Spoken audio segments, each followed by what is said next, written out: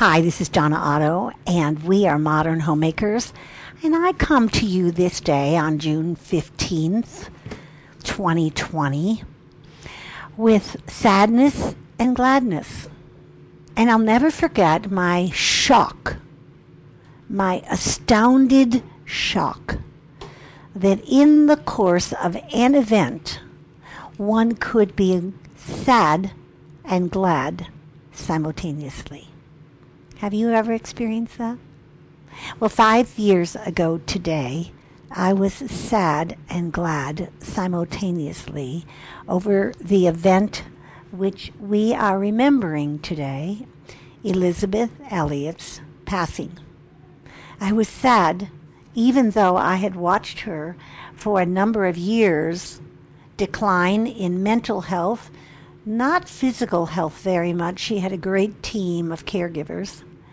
But in mental health, I would catch an eye of recognition, and I would say she knows what we're saying. She hears what we're saying. She understands what we're saying. She just can't speak the words. And I would have this eye recognition, like she wouldn't nod at me, and then she would have eye recognition over humorous things and over those scowly little eyebrow things. And I thought, I do remember clearly saying to someone who had come to visit while I was there at Magnolia, Massachusetts, at the Cove, where Lars and Elizabeth lived her last years of life. And she died at home in her bed. But I remember saying, we must guard our conversations when Elizabeth is around, because she understands everything, and yet she has no way to communicate with us back or to ask a question. So just be sensitive to that. She suffered a great deal in her life over many things, some of which are gargantuan losses. She lost 2 husbands to death, one after only a few years of marriage in the jungles, martyred by savage Indians. The second, only a few years after marriage, to the ravages of the jungle of health, cancer. She herself had many tragedies of personal nature, and she wrote much about suffering. The first book that I would introduce to you of Elizabeth's is called A Path Through Suffering, Discovering the Relationship Between God's Mercy and Our Plan. A paragraph or two. The 6-year-old boy wrote to me, "My grandmother has a brain tumor. The doctor says she only has 6 months to live. Can you help me about this?" He enclosed a picture of himself. I held it in my hand and I studied the little face. So sweet, so wistful. Could I help him about this? It was not the first time I had faced such a question. What was I, a jungle missionary, to say to my own child of 2 when she learned the song, "Jesus Loves Me," and wanted to know whether Jesus had loved her daddy too? And I gave her the truth, yes. Next question, then why did he let the Auca Indians kill him? A little girl can be shown that her father's death is a gateway to life for him. And how was I to explain the truth of delivering power of death? I could not. But I still had to give an answer, a truthful answer. I did not know all God's reasons. The ones I was quite sure I did know, Valerie could not have understood. But what he had reasons, I was sure of. And that they were loving reasons, I was also sure. The assurance of that, it was not for nothing, comforted me. The assurance of that it was not for nothing, that the suffering was not for nothing. I've just read to you an excerpt from a paragraph from a book that Elizabeth titled A Path Through Suffering, A Path Through Suffering.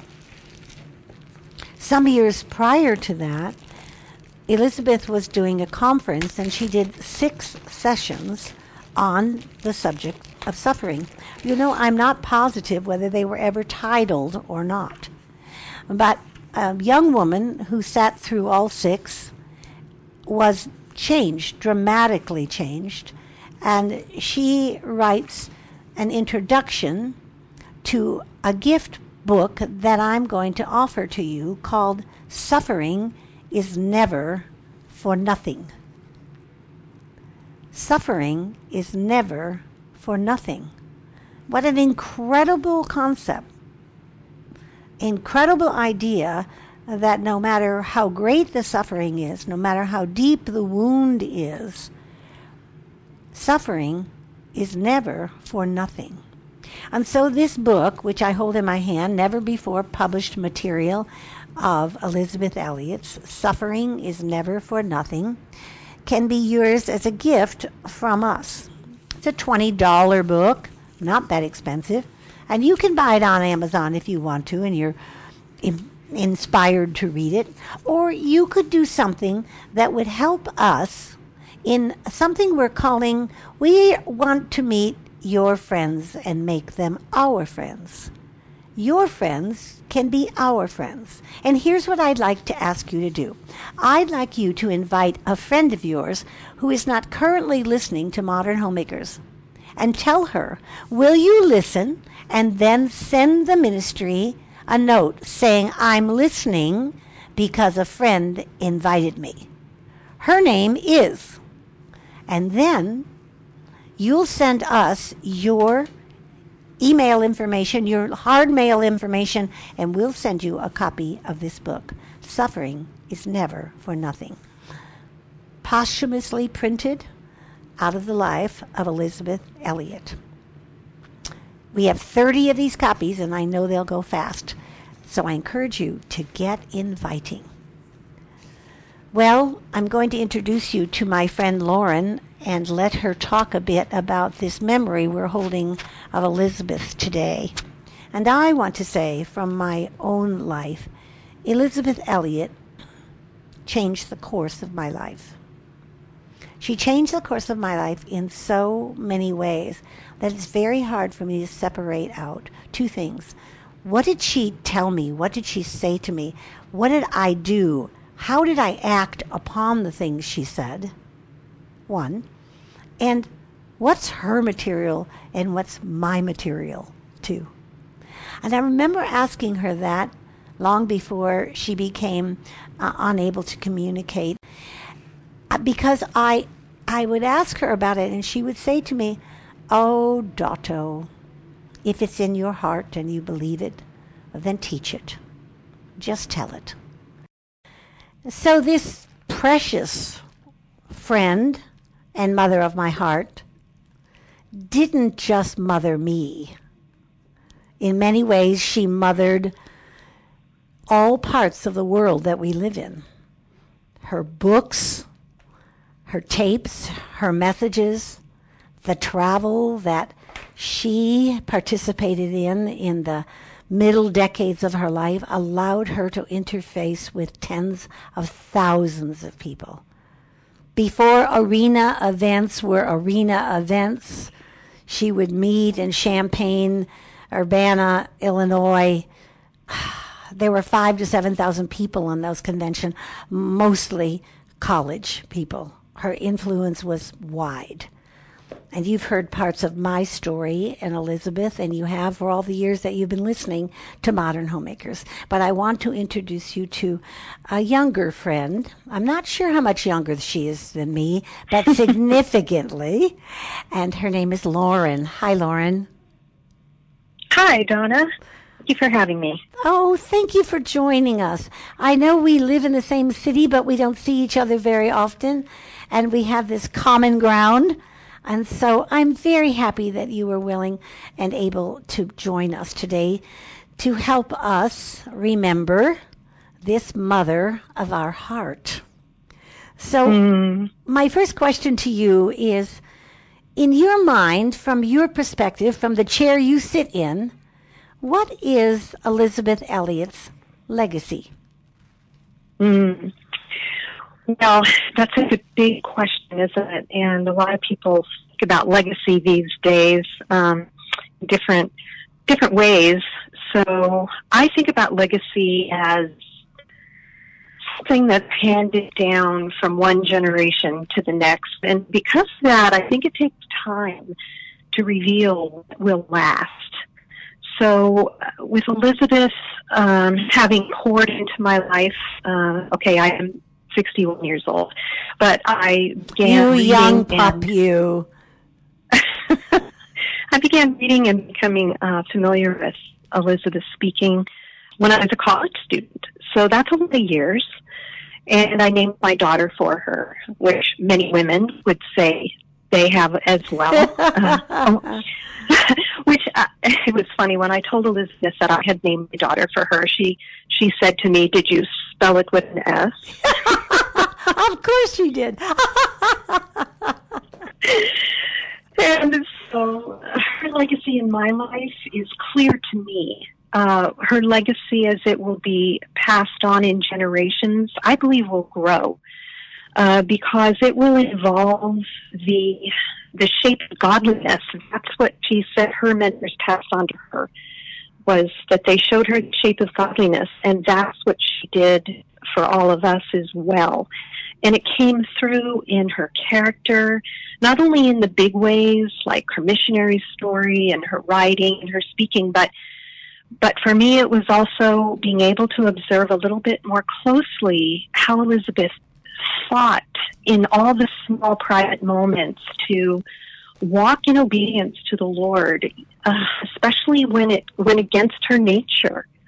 And so from the platforms down very private moments, I saw a woman who walked in obedience and humility as a servant. And to me, that will be her legacy in my life, and I believe will continue to be passed on as people drink of her rich words and her voice and the things that she wanted us to partake in, like her mentors, like Amy Carmichael and others that she pointed us to.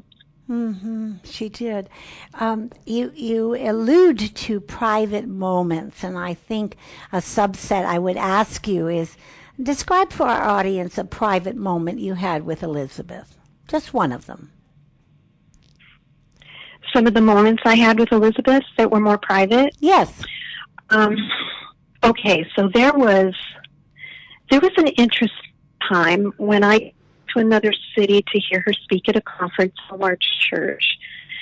And I was at a table with her husband, Lars, and watching her as she signed books and spoke with the people that to see her. In the meantime, there was a breakfast going on in the other room where people could come and get free muffins and things to eat before the conference began. I was sitting at a table that no one was attending to Elizabeth. They had not assigned anyone to host her or to care for her needs. And so she sat for well over an hour signing books and speaking with people, and no one brought her anything. When the music began in the auditorium, everybody left the foyer where we were, and Lars and Elizabeth and I walked into the room where the food had been, and we were cleaning up. And the caterers just had a few things that we could clean there at the end. And then we walked into the auditorium, and I noticed as we walked into the back, and Lars said, "Go ahead and sit down so you can hear Elizabeth." And they were behind me, and the speaker up front was already introducing Elizabeth, although she was not in the room. And I was aghast that she had been treated, I felt, disrespectfully, or at least thoughtlessly. And I was angry because I love her so much and I wanted her treated well.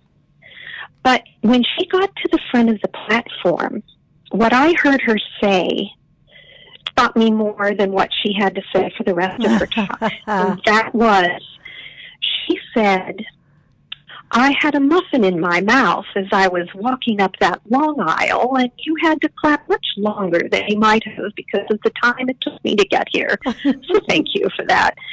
And my heart I started crying because I thought, that is a picture of humility. She did not notice what I did. She did not take note that she had not been well cared for this morning. She acts like a servant, and she acts in humility, no matter that there's this auditorium full of people waiting to hear her. And so that had a huge impression on me. Mm.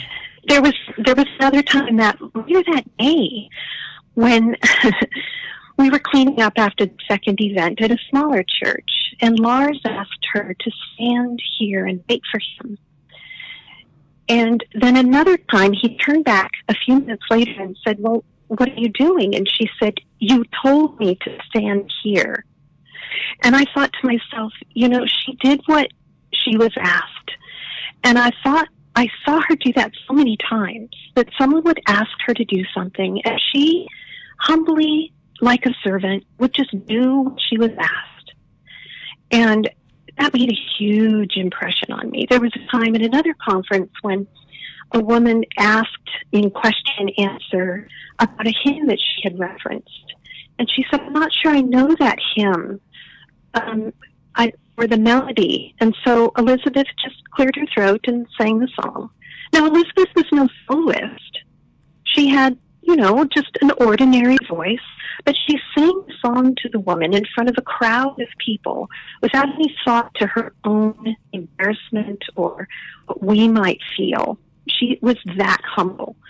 And so, as you can tell, that is a legacy that is going to stay with me for a long time, that a woman of this level of influence and this level of notoriety would act like a servant wherever she went. Oh, yeah. There you go. Yeah.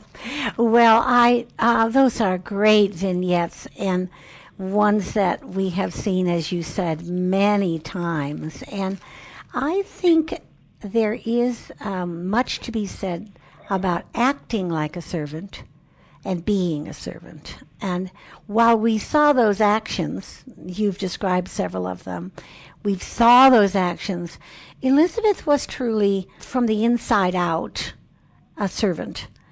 It wasn't that she didn't take regard of herself. She did. I thought she was very healthy in her awareness about what her needs were, but she was not demanding. And while you use the word notoriety, what would she say if she were here right now? Really, honestly, Lauren, like notoriety was not a word that was even a concept of who she thought she was. She felt, if anything, that notoriety put upon her a special set of responsibilities, till she was unable. She answered every letter she ever got herself. She didn't pawn it out to someone. She answered every letter and it's akin to how many emails we get. She would get a stack of letters every day, and she set about answering them the next day. And when she would come home from a trip, she'd say to me, "Oh, Dotto, the pile is so big." And there was that sense of responsibility, but it was also, as you say, it was the notoriety that brought about that. But she would never have thought of herself that way, would she? Yes, and that's why so many of us have the treasure of a file of notes from Elizabeth. And so lovingly signed, because she took the time to treat each of us who loved her as if we were important. Though, who am I, to be talking with you today about Elizabeth? The only reason that I get to be the one of the thousands that love her to say anything in her honor is because I happen to know you, and that's a treat. Thank you. But so many feel the same as I do, that they had a personal connection with her because of the way that she reached out and spent time and made you feel like you mattered. Yes. And, she never picked or chose. So if there was a stack of mail, sometimes she would pick and choose by the length of it, how difficult it would be to respond. So if she saw your note or letter to her, which would have been familiar to her, and 7 or 12 others that were not, she didn't take you to the top to make sure you got her first response. she just knew she was going to do them all, and that was that. And I remember a similar lesson to what you're saying. I thought, well, I'll go through these and which ones are important and which ones are not, and which question is more difficult, but that was not her style at all. And it was not only her servant heart toward Christ, but she was a servant to those that Christ had sent. And she didn't like all that. She would wave her long bony hand and arm and, like, oh, capital. And that was a style of hers. Thank you. Those are lovely remembrances and jog a lot in all of the people who are listening to us talk about. Well, the last thing I ask is, so what of Elizabeth's teachings, and you are very acquainted with all of her teachings and all of her books, I'm guessing you've heard most, if not all, of her audio lessons. So which of these teachings, which broad subject, and why would you recommend them to our audience of young women and mothers? Well, that's an easy question for me to answer because I was a young woman when I began reading Elizabeth, and her work is timeless. So the things that influenced me so deeply will continue to speak to this generation. So for the moms, I would say read all of her work. How's that? Breaking it down. Okay, now, wait, Lauren. You know what I always say? Read all of them and then read them again. Well, the reason I say that is because writing today seems to be more informal, simpler, but Elizabeth's writing challenges me to think. And it introduces me to other great writers and thinkers and servants of God. So when you're at home and you're dealing with young children, we crave something that draws us higher and that makes us think more deeply because, making peanut butter sandwiches and changing diapers and watching Sesame Street isn't necessarily feeding our souls. It is fulfilling a super important calling. And I believe it's holy calling. And so I don't want to say anything against that time of our lives, but let's face it, our brains just long for some adult thought at times. And so that's why I believe it's so refreshing to read Elizabeth because she calls you higher. So specifically, I would say that besides the obvious shaping of a Christian family, I believe that for a young mom, the book Discipline the Glad Surrender is really helpful because it talks about a very practical call to godly living in each of the areas of our lives. And it's a great time when you're young and you're raising a family. Get your act together because you are an example to your children. So that book was really helpful for that. And also, I believe her books that are collections of essays are really helpful at that time because sometimes you don't have time to finish a book. Yep. Because life interrupts. And so the essay books are many topics and they're very short. And so books like Keep a Quiet Heart, which is a collection of her essays from her newsletters, or All That Was Ever Ours, or On Asking God Why. These essay books are really accessible and are topical, so they're easy to read for a young mom. That's great. Great introduction to the myriads of things that Elizabeth did in her lifetime. Well, Lauren, it has been a delight to have you. Thank you for joining us, for making the time. I know you're off to an appointment, and I hope we haven't made you late for it. But blessings to you, Lauren from Scottsdale, Arizona. Thank you. Remember, the common begin and the uncommon finish. Go out and make it a very uncommon day of remembering those men and women who have touched your life.